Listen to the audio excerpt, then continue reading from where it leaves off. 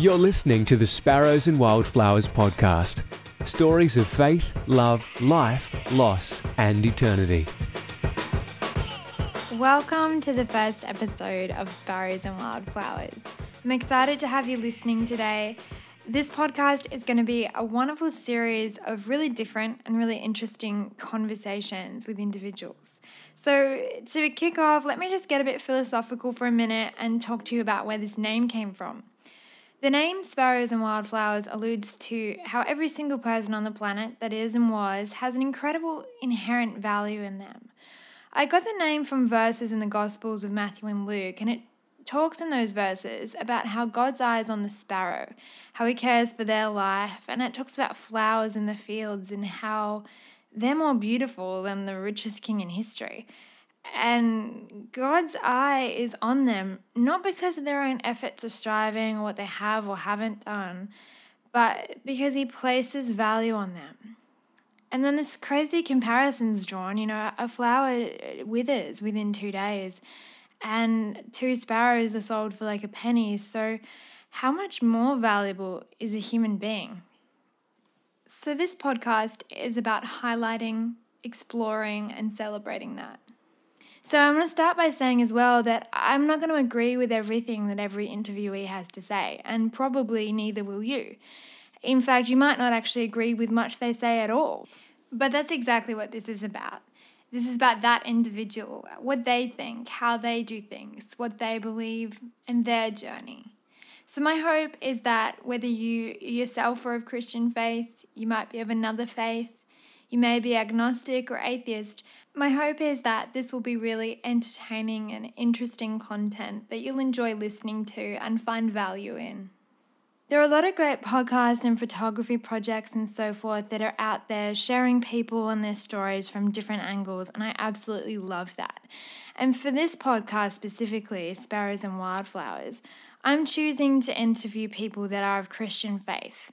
I'm doing that because there's a truth and a beauty there that I want to share with you, but also because there's so much diversity across the Christian community. And I think that there's a depth and also a breadth in terms of people's views and who they are as people. There's not something that's necessarily always well expressed or well heard across the broader community. So I'm going to be interviewing Christians from all different walks of life, different denominations, ages, nationalities, points of view. Some are going to be more prominent figures, and most are just going to be everyday people. The idea of creatively sharing people's stories for me formed in the final year of uni when I decided to share someone's story as an experimental documentary for my major work. I remember sitting on public transport and just looking around and thinking, everyone's got a story to tell. And I thought, whose story will I tell? And I couldn't get the idea of my friend, mentor, wonderful person, Gail Sinclair, out of my head. And when I asked Gail if she'd do the documentary, it was instantly a yes, because she's just so generous of spirit. And Gail is so kind. She's worked to bring people out of poverty for the last several years. She's got an amazing relationship with Jesus. She's got a crazy, interesting past. She is so wonderful. And at the moment, Gail's not well, and she's just handling this time with such faith and such grace and such beauty, and it's a real inspiration to everyone around her. So I thought, seeing as Gail's was the first story that I had the privilege to tell, that it would be fitting to dedicate the first episode of the podcast to her. So Gail, you're an inspiration, and love you lots. So to all the listeners, if you find that you're enjoying listening to the podcast, then please do subscribe and share it around with others. So moving on to today's episode, we're really lucky to have as our very first guest, Catherine Bradshaw. I've actually known Kath for many years. We're chatting off air and I think we met about 16 years ago now. Kath was the children's pastor at the church that I actually go to in Sydney, a Pentecostal church, for many of those years. She is a really bright personality. Bright's kind of the word that came to mind for me, because she's bright as in she's vivacious, she's kind of loud, she's fun, she's funny. But she's also bright as in she's super intelligent, she's knowledgeable, and she's creative. So in this discussion, we talked about all kinds of things. We talked about growing up in Sydney in the 70s, what's changed for kids now, and what it was like being a mum of 3 under 3 eventually herself. We spoke about going from being a kind of naughty kid to being a teacher. We spoke about feminism, Kath's passionate quest for knowledge, and articulating faith in the 21st century. We discussed revelation from God and what that actually looks like in practical terms for her. We talked about the refugee debate in Australia and specifically the role of online activism. We spoke about Kath's diagnosis with MS, and we talked about contentment, living in the moment, as well as aspirations for the future. So here's my conversation with Kath Bradshaw. I grew up in Artarmon. Oh, did you? In Sydney. I'm a Sydney girl, Okay. born and bred. My mother is Irish-Italian background, and my father was Italian. Okay. So I think that's been a significant influence in my personality. How so? When I went to Italy and when I went to Ireland, I suddenly made sense to myself because I think in terms of my personality, the fact that I can't talk without using my hands, Yeah. like now, I just think a sensibility, if that makes sense, like, a love of food and culture and people, and that I'm very tactile, and all those sorts of things are very much part of, I think, an Italo-Celtic background. Yeah. So I think that was really interesting growing up in suburban Australia. Like, we were so free. Like, we'd just go down to the bowling club and pinch chocos, and the little man that used to mow the bowling green would chase us away, and then we'd play down drain pipes at the Artarmon Reserve, and drive our Malvern Star bikes, and it was just really like, my kids have not had that, I think, growing up these days, and then you just hear one of the mothers would say dinner or come home, and you'd come home, but you'd spend hours just running riot. What do you think? In stormwater drains. Yes. What do you think sort of made the major differences there? I think more of an awareness of what can go horribly wrong. I think we've become really frightened in our child rearing. I've been interested in that idea, like, have the dangers become more, or is it that people are that we're more aware of it, or more worried, or? I think the dangers have become more. But then again, we've got access to so much media, and nothing's secret. Yeah, true. And is that why we're slightly, I was much more fearful as a parent, with my kids riding bikes down the street, and I'm really aware that they just didn't have, we'd take the bike to the park, and they'd drive around the park, and then you put them back in the car and you'd come home. It wasn't this sort of roaming that we did. Yeah. Yeah. And were you a kid that loved school? Like, I did. I think I did. I loved the social aspect of school, and I loved, drama. I loved English, but I think it took me a while to get going. I was a bit naughty, I think. Oh, yeah. I wasn't. I was just really talkative and a bit cheeky. But I went to a Catholic school, and the nuns were terrifying. So if you had a nun, you never mucked up. But I had a really inspiring teacher in 4th grade and 6th grade called Mr. Shanley, and I wrote to him until he died. And I still remember his birthday was November the 7th. And I sent him a birthday card every year until I'd left school and I was at university and travelled overseas, finally got to Oxford, said, I'm doing a course here. It's thank you so much, you inspired me. And then his wife wrote to me and said he died. So he died before he got that letter. Anyway, but I gave him heaps. I was just, I was cheeky and talkative. And so, but I think I loved the learning environment, but I think I really hit my straps, senior years and then at university. And was that love of education and all that? I think learning, because the current job I'm in, we have been surveyed by, now who are those big survey people? They do the polling all the time. I can't think of their names. Isn't that dreadful? But anyway, they've come in, and ours is a test school for a new strength-based learning model. So instead of focusing on what you can't do, because I was absolutely hopeless at maths and hopeless at art, like drawing. I loved art, but I couldn't do it. Yeah. I remember a third grade teacher telling me not to bother illustrating my projects because my drawings were so bad. I mean, it's rough. It's so mean. I never do that to our students. Anyway, mind you, I think we've kind of flipped the other way, I think, where it's everyone's also, you're so fabulous, so fabulous. And it's like, well, actually, no, it's not your strength. But anyway, this is strength-based learning. So the kids do a survey on what are their strengths. So, of course, we got tested, and one of my strengths is input and ideation. Actually, they're two strengths, input, ideation, which is that quest for knowledge, that quest for learning. Like I'm constantly learning quotes or cutting bits out of the paper and writing things down, and some sort of like a bowerbird for information. Oh, yeah. So, yeah. And so you mentioned a little bit about being in Catholic school. What are your early memories of God or of religion? Really positive. My mother was the organist for a big Catholic church in the city, St. Pat's, which is one of the oldest churches in Sydney. And my grandparents that lived here, because Dad's family lived in South Australia, very prayerful. And my grandfather worked for St. Vincent de Paul and Matt Talbot. And so prayer, I always remember them praying the rosary, or,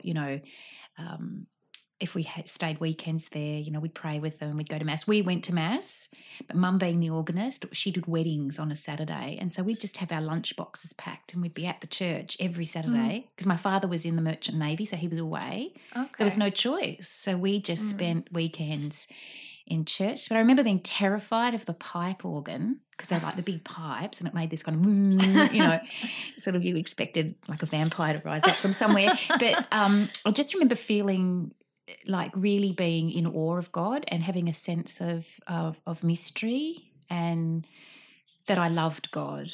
Really? Wow. And where do you think that came from? I think it came from my parents. My mum was more practicing than Dad. Though Dad... Hi, Dad. I love my dad. Love my mum. But Dad was sort of always a bit...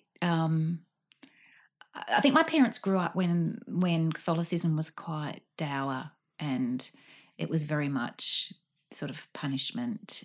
I think Christian faith, and I was punishment, and you must do this and you must do that. See, I didn't grow up with that. I grew up sort of post-Vatican II, which is when the Catholic Church completely changed. But, Dad sort of said to me, of course I believe in God. You can't stand out in the middle of the Pacific Ocean watching dolphins and whales and albatrosses and nature and the waves and not think that there's a creator. So I think that was just instilled. But my grandparents on my mother's side were very devout, prayerful, and I saw genuinely spiritual people. So I think that makes a big impression on people, whether they've seen what seems to be genuine versus what seems to be putting on a face. Yes. And so in terms of your career, like what sort of set you on that path? I initially wanted to be a doctor. A medical doctor in primary school, and I did all my projects on the human body and everything, and then suddenly realised that I was really squeamish and I couldn't do maths to save my life. Was there a bad experience that made you realise that? No. Although, dissecting, we were in the days where you could actually dissect, rats at school. And don't they do that anymore? No. I think it's like everything's so sanitised. I could be wrong, but my memory is that you don't. Did you do kidney? Yeah, we did the whole rat. Ooh. And I just remember the smell of it, and I thought, I can't do this. But and then I realised, no, I was so disastrous at maths. So, and then of course my love of literature. But I thought that I would be a lawyer, and then went to university, did English history. Decided, look, I'll string this law thing out. I'll do a dip ed because I wanted to travel. So I thought I'll travel with a teaching degree, and then realised that I'm actually a born teacher. So there was no escaping it, and I never finished my law degree. Okay. And you went to university in England? No, I went to Sydney University. I went here. Okay. But I did a drama course in England. Okay. Because part of my master's research, I did the history of the Royal Shakespeare Company. Wow. Their version of Cleopatra, Antony and Cleopatra. Mm-hmm. So I did a whole – I was really into feminism. So it was a big feminist reading of the play, and it was going to be – I wanted to go on and do a PhD, but God had other plans for me. Yeah. That's another story. Okay. And just lingering on that Shakespeare and what you did there, did you ever see yourself as a performer or more on the other side? I was really interested in acting, and everyone thought I'd become an actress because I was a bit of a drama queen at school.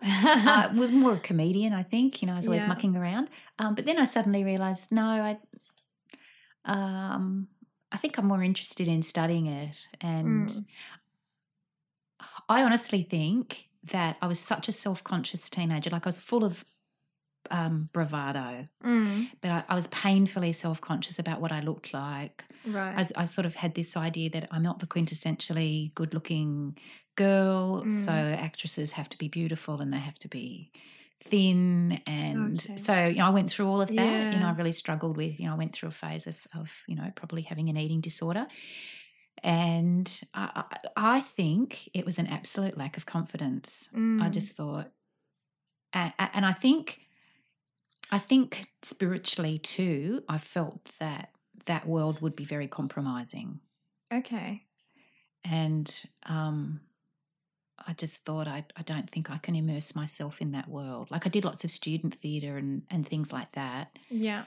But I kind of thought, look, deep down I think I was probably really frightened to give it a go because I'd fail, or I didn't feel like I had the necessary requirements, sort of thing. So, and was there something that got you out of that thinking, or is that something you kind of struggle with ongoing? I think what got me out of that thinking was, I think, finding God, like on a really personal level. Like I'd grown up a Catholic. I really believed in God. I'd never not believed in God. There's times where I've railed against God. I've ignored him. I've done my own thing. But I've never said there's no God. Like I could never say that I've been atheist at all. I explored sort of Eastern religions. I kind of didn't realise that that they were different. It wasn't until sort of my sort of late teens, early 20s where I had that real personal conversion experience, and I just think getting to know God, and God just let me go on my leash for a while, like had me on the leash, but an elastic band, I'd say, not a leash, an elastic band, and just let me go, and then just sort of pulled and said, you're going in the wrong direction. So I think it was getting to know God. I think it was a couple of wrong relationships, and then Richard had been a friend of mine all along, and I think probably meeting him, like we'd been friends at school, funnily enough. He went to the Catholic boys' school, and I probably think meeting someone that just loved and accepted me for me, and with none of that baggage or none of that you have to be this kind of woman or look this way, I think that was very freeing. Yeah. So how did you guys end up getting together? It's such a long story. Oh, is it? Is this part one? Do we do part two? No, joke. Okay, so we met at school. We met at debating, of all things, and Richard was a chairperson and I was on the team opposing their school, and he just kept drawing funny pictures on the cards and trying to put us three debating girls off.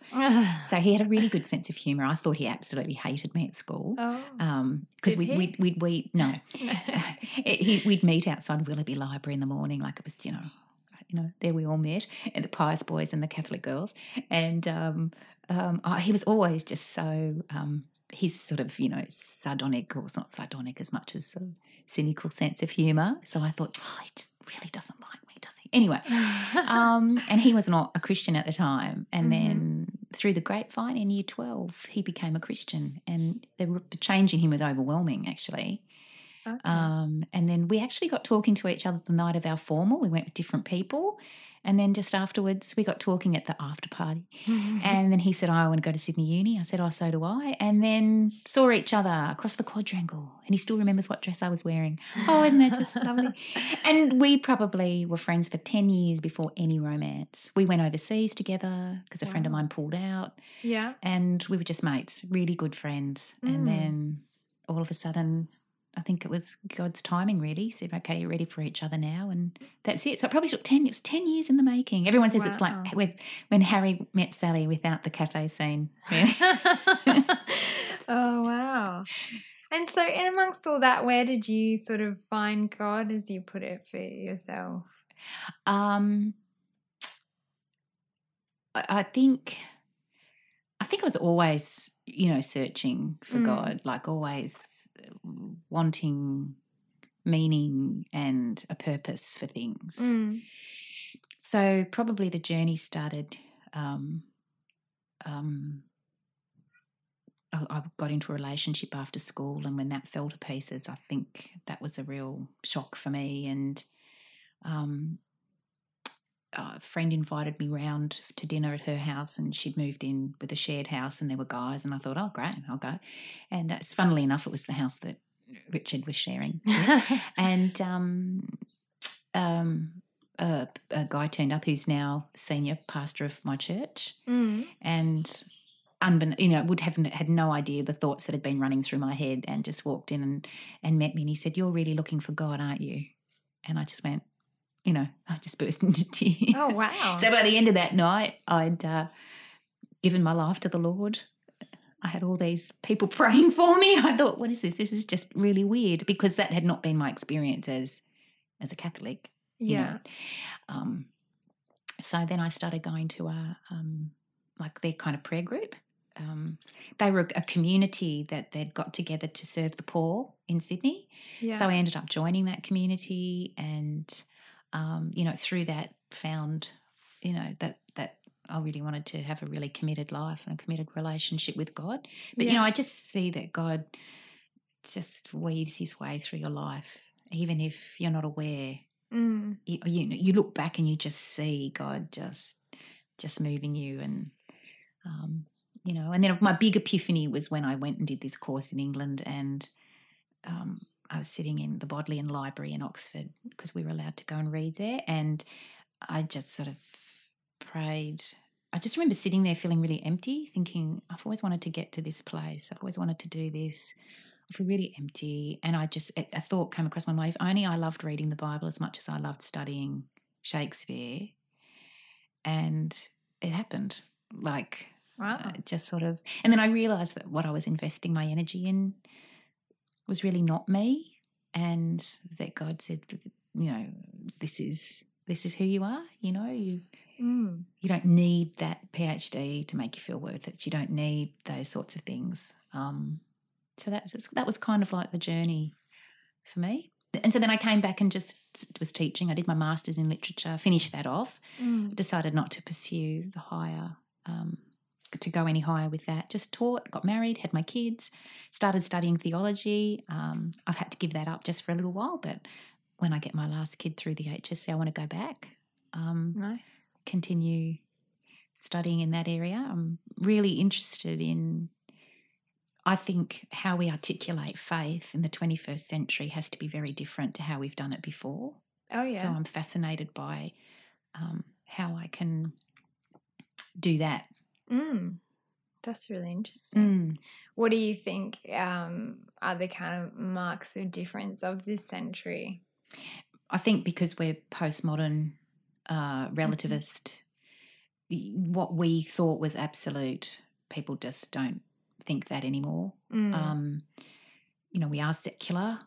I just think like a way of thinking, a worldview has shifted, and I don't think Christian language shifted with it in a way. I think we make a lot of assumptions, and there's a whole generation coming through that don't have any knowledge of that. I think we make assumptions, 20th century assumptions, and I just see from when I started teaching to now, I started in 1990, to 2015, like the quantum leap has just been extraordinary. And I just can't assume that kids have a basic knowledge of a Christian worldview. Absolutely. I remember in high school we walked into the Catholic Church and we'd had a friend who was part of the Sikh religion, and she'd just joined us at school. And walking into the Catholic Church, she saw the crucifix and said, "Oh, yuck, like, what's that?" And thought, "Oh, that's so interesting. Like, even a religious person doesn't have knowledge of that." And yeah, I was talking to a little kid once who was very distressed about their brother had been lost at the beach earlier that day and they couldn't sleep because of the anxiety from it. And I said, "Oh, I'll say a little prayer for you." And they said, "What's that?" Like, no concept of God for that one at all. So, yeah, it's different to how it would have been a few years back. And I think sort of science, technology, I think it's really sad that we assume that if you're scientific, you can't be a person of faith. When if you really look at how science began, it's in the monasteries of medieval Europe. And it wasn't about disproving God. It was about discovering greater depths of God. Right. And then how, really it's the Enlightenment. It was the 18th century, which you said we're such rational human beings. We don't need to believe in anything other than ourselves. And I think so much of what we believe now is really only about 200 and something years old. Oh, okay. In terms of that sort of mind shift. Right, Yeah. And then your rise of your Dawkins and Hitchens, like your new atheists, and I think rattling everyone's cage. And I think when I say I'm probably speaking from my experience, is that I think we get quite threatened, and so we feel like we've got to sort of keep explaining God or defending God, and I just think no, I think if we show God, I think people will see that there's something different about Christianity in its outworking. Because you can't deny history. Christianity has been attached to some pretty awful things, but then so is atheism. Like, if you look at the 20th century, everyone says, "Oh, more people, all wars are religious wars." And I said, well, the greatest casualties were in secular war. Right. I mean, you look at World War I, World War II, and they weren't religious wars. More people were killed in, 3 years of the French Revolution, which was a secular war, than in 30 years of Irish Catholic, the Northern Irish Catholic conflict. Yeah.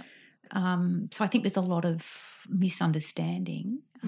But then I also think that Christians haven't explained themselves well, or haven't accounted for themselves well. And I think we get judged really harshly because of what we say we believe in. Yeah, for sure. We leave ourselves no margin for error in lots of ways. And I'm interested also in your feminism that you touched on before. Can you talk about your journey with that and how that you're thinking now as well? Sure. I was an angry feminist.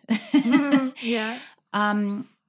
I think I really embraced feminism in my teens because I felt really angry about the expectations placed upon women, their looks, the fact that there were things that women couldn't do.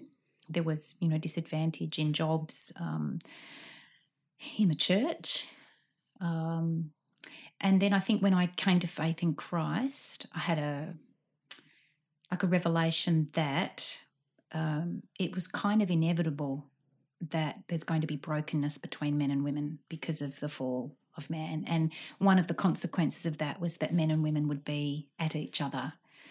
And I think, without God in there will be elements of brokenness. And I think I got my identity through my relationship with God then. And that's not to say that it still doesn't hurt. I think the tyranny of beauty, that women are constantly described, in how they look, and we say to girls, "Oh, you look beautiful," sometimes I think, I wish we could just not do that. I think Bono, there's a new song on their album, and I can't think of the name of the song, but it basically said, "You've got a face unspoilt by beauty." And I think what he's talking about there is that you're not, it's not the first thing I see when I see you. I want to see your heart. But I think that there's an element of male-female relationships since the fall which are going to have that unfortunate level of inequality. I think that what the suffragettes did was so necessary. I think sort of the whole feminist movement to get, equal wages, pay, girls. I mean, it's appalling to think that you could go to university in Cambridge till the 20s, and even then you could not take a degree. Really? They wouldn't give women the degree. That's just outrageous, And I think, as we talked off air about, what's happening with domestic violence, like what's going on, why does this happen? So, my only concern is that when I was looking at sort of third wave feminism is that I think there was a time there where to want to just stay at home and be a mum with your kids was not considered valid or important enough, that you could be the super mum and go out and have everything. And, well, what if you don't? So I think what feminism was supposed to do was about options. It was about you can do all of these things, and if you choose to do that, then that's okay. So I think if we don't sort of throw the baby out with the bathwater, if you want to be a stay-at-home mum, I think that's fantastic. If you wanted to do this, then that's great. I think kind of putting all of that pressure on women to sort of have it all can be sometimes, I think there's a real tension there. And I'm speaking from a working mum who was studying, working, raising children, breastfeeding, the works. So if anyone's listening and they go, oh my gosh, I don't agree with her. I'm speaking personally in that, I tried to do everything and be everything, and I was superwoman, and I just wanted to stay at home. There were times I just wanted to be with my babies, I had a goal in my head by 30, I wanted to be a head of department in a school, and I got that. And I didn't take it because I wanted to be at home with my children. My girls were 9 months old. I didn't want to put them into care. That's my choice. I realised that some people don't have that choice. We did it really tough on one income, but I just thought, I just want to be here, and, we've discussed it, that he said, yep, there's things you can't let go of that, I can. And he sort of sees that out of necessity because, both my pregnancies were really difficult. I had to lie flat, to be able to make sure that those babies were born into the world safely. Oh, right. He had to decompartmentalize, go off to work, keep being the breadwinner so that he could come home and look after us. So I don't know. I don't know if that's going to be controversial. And it concerns me that I think we've come so far in the developing world, but I look at we're the developed, aren't we? Yeah, the developing world, and I think there are women, young girls, still being circumcised, still being married off, who have no freedom, who are not educated. And I feel our responsibility as Western women is to now look to those cultures to give them the empowerment that we have, which isn't perfect, but that they desperately need more than what they have. So you talked a bit about your pregnancy. So you're a mum of twins for your first birth, and then, girls and then a boy. Yep. Can you talk about being a mum and twins in particular? And there's nothing like it. There's a scripture that, it says Mary pondered these things in her heart. And I always wondered about that scripture, and now I'm a mum, I absolutely know, that you bring a child into the world and most of the focus is getting that baby out, They don't kind of prepare you for anything that's to follow. They don't prepare you about what you'll ponder in your heart and that you'll lie awake at night worrying about the bully at the preschool or the one that didn't get the part in the play. And, you sort of think about that, each stage of life brings its challenges. And so you worry for them. The girls are doing their HSC. They've got 2 exams left, But then the next stage of their life, they get into the degrees they want to do, their job, relationships, So for a mother, it's just like this never ending. You can't take long service leave. Their birth, like the girl's birth, was pretty miraculous because I went in for a miscarriage and we prayed And Richard and I really did surrender and said, look, Lord, if this is not the time for us to have children, you know, we'll see these little people. We didn't know it was people. We thought it was a person in heaven one day. And then our senior pastor, she prayed for us and got a word from Mark about the little girl, Jairus' daughter. And she said, she's not dead, she's asleep. And so we took that to mean, you know, that could mean anything. You know what I mean? Like we're going to see that little face in eternal life. Like it was really comforting for us. It turned out to be actually true because when we went for the ultrasound before I was going to go in and have a procedure, you know, curette, because they thought that there was no life, there were 2 little heartbeats on the screen. Wow. So I went from 1 to 2. So, and then it was fraught with, you know, I had to lie flat for about 20 weeks. Yeah. So that I wouldn't miscarry or just, you know, and then they were born at 36 weeks. Just magnificent. And it was such a challenge, you know, 2 babies. Yeah. But I didn't know anything else. Yeah. And then James came along. I had 3 under 3, which was challenging. Wow. Yeah. But really, and I sort of touching on the feminist thing again, I think that to really embrace that part of being a woman is, to me, really necessary and important. That's empowerment, you know, and which is why I do get upset about, you know, like the planned pregnancy thing, because so many women who can't have children, you know, and people say it's you know, but it's their bodies. I think, well, actually, what's just happened inside of me is a complete miracle, and it's over and beyond me. That is something so sacred. Who the heck are we to muck around with that? Right. So, yeah, if I was sort of sitting on the fence about those sorts of issues before, being a mum, I can't even imagine not having my 3. Also different as well. I know. And you always think I've done it wrong. Oh, yeah. But would you do it any differently? You do what you do at the time with who you are and make the best of it, and then pray that God covers a multitude of sins. Well, love does, yeah. Yeah.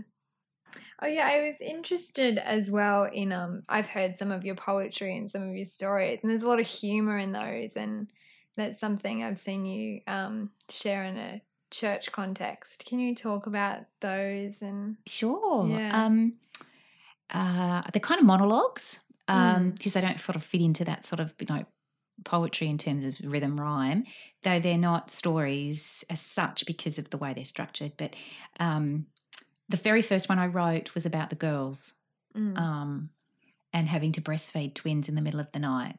And I did it for a Mother's Day, and the girls would have been a year old, I think. And basically, I get a revelation. I always get the ending, and then I work. You know, I know what the end is when I start, and I like to start with kind of just humour of my daily life or my daily experience, because, you know, sometimes this world is so random and daily life is so random that you've got to see the funny side or you just collapse. So it just went from there, and that, you know, I do one sometimes at Mother's Day and then maybe at Easter and one at Christmas. And I found that they were messages that God was giving me or preparing me throughout the year.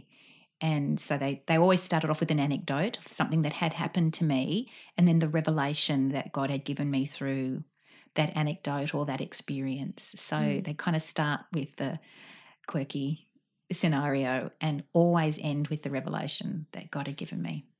And so for people that perhaps are not religious themselves or don't feel God giving them revelations, like what does that actually look like for you if God gives you a revelation? Well, I think God gives revelations to people all the time. They're just not aware that it's God. I think every inspired work of art, every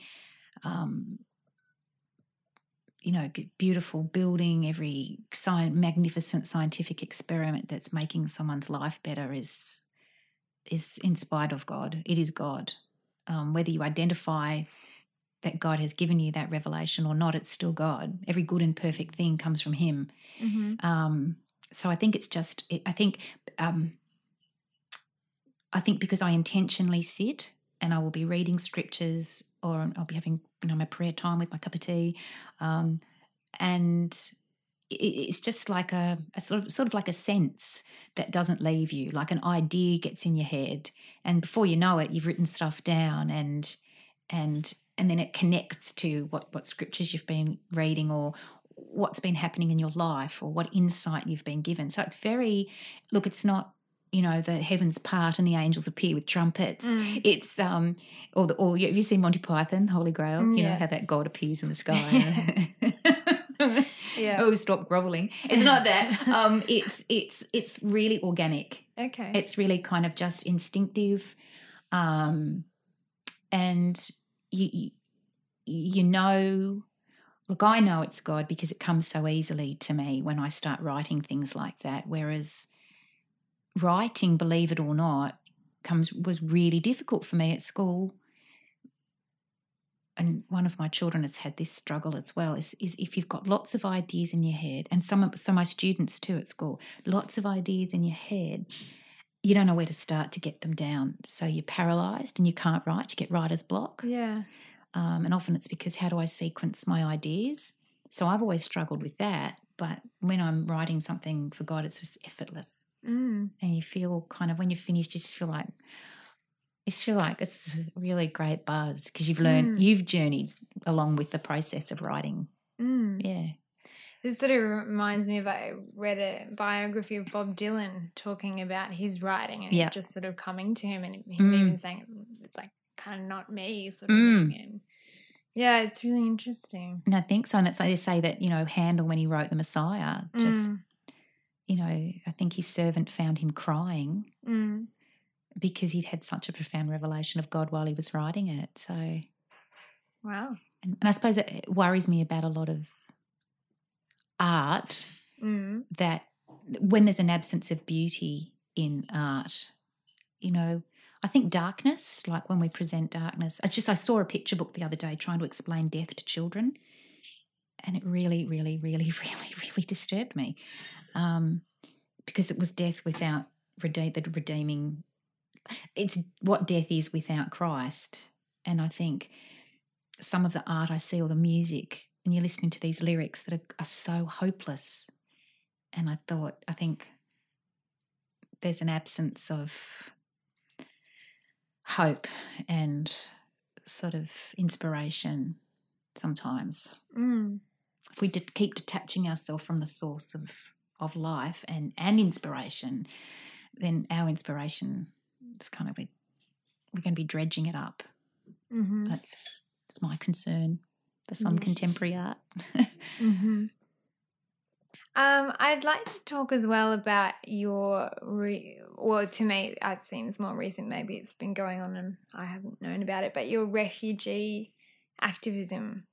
Sure, it's recent. It is, yeah. I was just watching TV a couple of months ago. It was always nagging at me, but I think we fill our lives are so crammed and stuffed with just the stuff of life, and all this stuff's going on around you. And one night I just said to my husband, we've got to do something. Like, this is our watch. What will we say to our grandchildren? What did you do to stop the refugee, those poor people in Nauru? What did you do? And I thought, we're not that removed from probably most of Germany that thought there was something going on but really didn't know about the concentration camps, thinking, they probably were just so bogged down with with life. And in that case, I suppose, fear of totalitarianism. No one could speak out. Nobody did anything. And I sort of thought, I don't live in that kind of world. I can say something. So I just started it just started a little page, Facebook page, saying, look, who's concerned about this? And like the feedback, just people, there's like 1,000 people on the page. I couldn't believe it, and someone said to me, oh, what good's that going to do? And I thought it's about, liking something on Facebook isn't going to do anything. It's like, well, actually it can.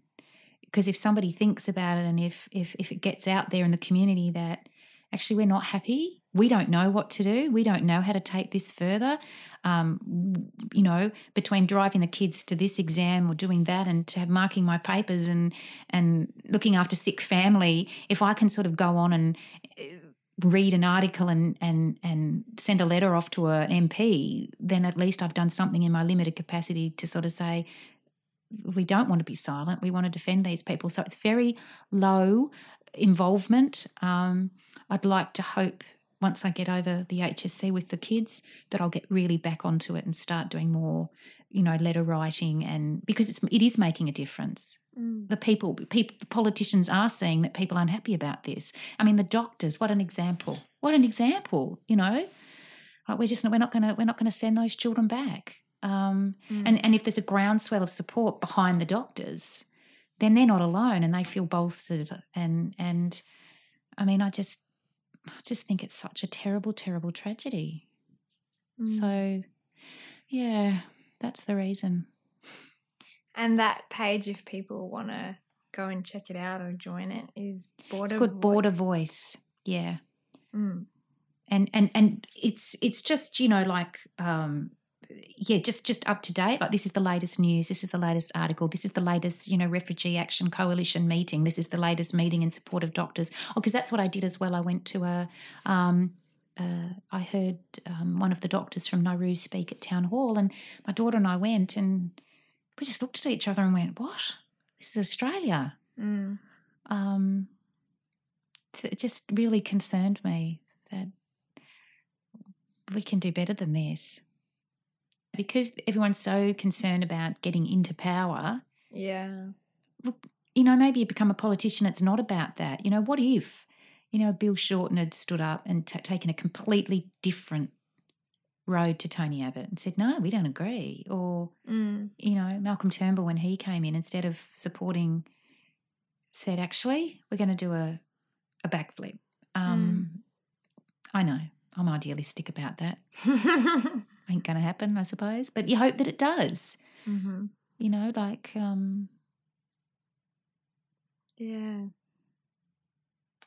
And then taking a bit of a different turn, going back to your work, do you love what you do, obviously? I do. Yeah. And I think, I'm 48 now. Are you really? I know, this is good. This is where you say, oh, you don't look anything she like does look like Listeners haven't got the vision, but no, you look very young.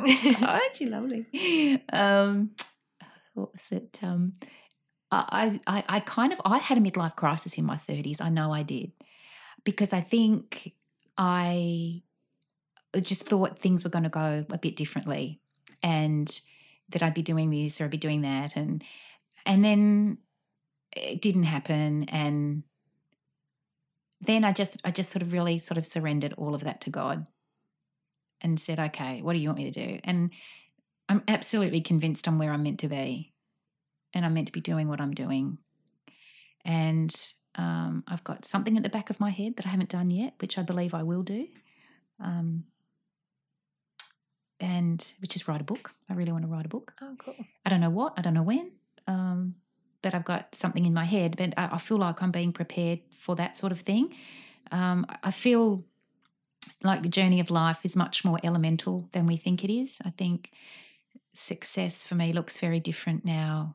I feel like contentment is really important in like where you are and what you're doing, and is that making a difference to people? Is it showing God's love in your limited capacity? The highlight of my week is a boy in one of my classes who has got Asperger's, who has not written a word and wrote a page and a half of an essay. And, wow, you just think I cried. I was a blubbering idiot at my desk because I thought, oh, my goodness, like I've had a part of that. And I don't mean to sound cheesy or corny. I really don't. But I just from experience, because we've had a bit of a tough 2 years as a family, and I just think just being, it's simpler. Faith is so much simpler, and I think we really complicate it. We've got to pray this way. We've got to proclaim this. We've got to do that. And I just think, I just want to be with Jesus. I just want to sit with Jesus. I just want to say, what do you want me to do? What do you want me to do today? And if you do it, I've done it, because I've only got today. And so I feel that that's huge, that where I am now is okay. Yeah. There you go. And what does day-to-day look like for you? Chaos. Oh gosh. You know, you're getting kids to school, getting yourself to work, straightening my hair. My hair is, it still thinks it's in the 80s. It's terrible. Unruly, it's wild. You know, so it's teaching, a day of teaching, and then meeting friends, coming home, cooking dinner, putting loads of washing on, just life. Hopefully, you know, spending time in here with the Lord, reading the Bible, reading a book, watching something funny on TV. I love watching something funny. The kids say, oh, Mum, you always say that. Because sometimes I say, let's have TV dinner, let's watch something funny. Listening to music. I love playing music in the car as you drive along. Sometimes really daggy 80s, or James will get in and we'll listen to, he'll be trying to educate me into the 21st century music scene. Really bizarre, but I remember taking the kids to piano lessons, and I had to sit on the veranda at the piano lessons, and in the summertime it was really beautiful, and daylight savings, he had that extra hour of light, and I just remember sitting there and I could hear them playing their, you know, at the piano, and I just thought, this is the most perfect thing ever in the world that I can give my kids piano lessons. So just stuff and a good glass of wine. Yeah. Is there a kind of, you talked quite a lot about reading the Bible. Is there a key scripture or a story that's really meant something significant for you? Yes, Isaiah 40. Those who wait upon the Lord will rise up with wings like eagles. They will run and not grow weary. They will walk and not be faint. And in year 10, when I was really searching, we did an enrichment Tuesday at school, and the teacher took us to see Chariots of Fire, and we were really ticked off because we wanted to see Footloose. And we're going, what are these Chariots of Fire? And, what's all this about? Anyway, it changed my life. That was the seed, because it's about Eric Liddell, who wouldn't run on a Sunday, and was this man of faith opposite this man who was so driven by having to prove himself. And so he skips the race, doesn't run in the Olympic Games on the Sunday, goes to church and reads this scripture. And it was just like something just happened to me. And that has stayed my favourite scripture. And I pray it. I pray it specifically for when we feel emotionally drained, but also physically drained, because I'm been diagnosed with MS, and that's been a really interesting journey. But I just trust the Lord. I say, if I wait upon you, I'll rise up. It doesn't matter what happens physically, but if I rise up with you in my spirit, then I'm not dead. I'm not finished. This life isn't over. I think a lot of people looking from the outside in find that hard to reconcile, things like illness with faith. How's that been for you? Look, I think it's a topic that I was really fascinated in, and it's the one thing when I'm teaching, because we do that with year 10, we do the problem of pain and suffering. It is the biggest thing that keeps kids from God. Yeah. So to me, I'm breaking the back of it myself. Do you know, I just think, I know it's easier said than done, but I don't blame God. I just see, like, we're in this world that he gave us, and then he gave us the most magnificent thing of choice. And when you're a parent and you see that your kids have got that choice, and you've done everything you can, and then they're 18 and they're off into the world, that's the gift I've given them now, is life with freedom of choice. And when you see that the consequence of that is that we will mess up, and the fact that we're community, which means if I mess up, it could have an impact on you, then we see why brokenness is in the world, you know. And so I don't blame God, and I think, well, why not me? Because if it's not me, it'll be someone else.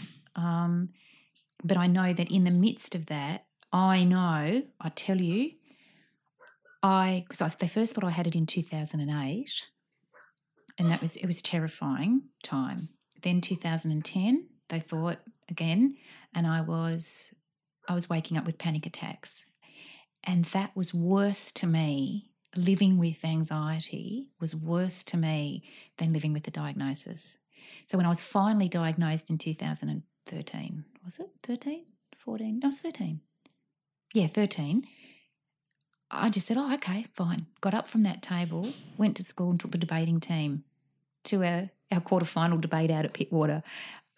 I rang Rich and said, yeah, I've got it. But I just feel like, see, medicine got it wrong. I kept saying no, yes. But what God had done in that intervening thing was, well, even if you've got this, I am with you. You know, I'm with you and I'll give you all the resources. And I just remember praying, God, I just don't want this anxiety. I want to be able to cope with whatever life throws at me because I've got your peace in me. And I tell you, I'm exhibit A of the peace of Lord that passes all understanding, that is so supernatural. He just took that fear of it. And I just pray that he'll use it, that I stay well, that I rise up with wings like eagles. I run and not grow weary. I walk and not be faint, like literally, but I feel emotionally and spiritually that, you know, though worms destroy my body and my flesh, I will see God. So, but it's mystery.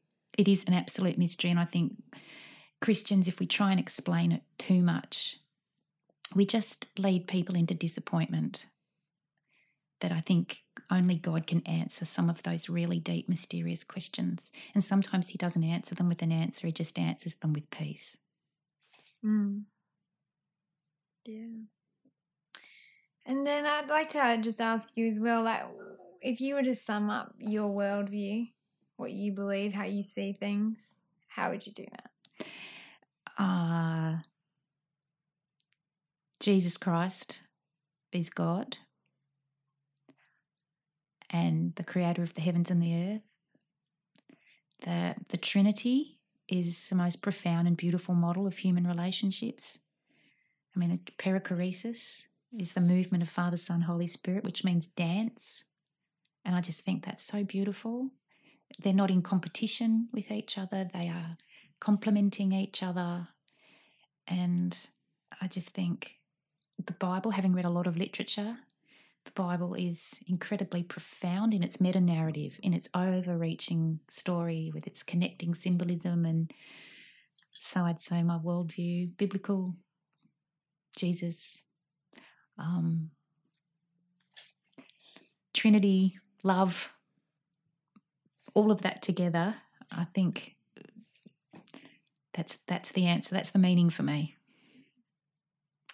And then lastly, what do you think the future looks like for you? Or what are your hopes? What are my hopes? I would love to see my children healthy, happy, though, you know, life's going to throw them curveballs. I hope they can play them. Resilient people of faith. That would be my greatest dream, is that my children will not lose faith, that they will stay in their faith. I'd love for them to find someone that I've found that absolutely loves them for who they are. So good marriage. I'd love to be a grandmother. I just think I'd be the best grandmother ever because I'll spoil them rotten and then send them home. I'm not going to be disciplined granny. No way. I'm going to be crazy nanny. I want a red Fiat 500. Okay, that's my one materialistic thing. I don't want a Maserati or a Porsche. I want a red Fiat with the white dashboard.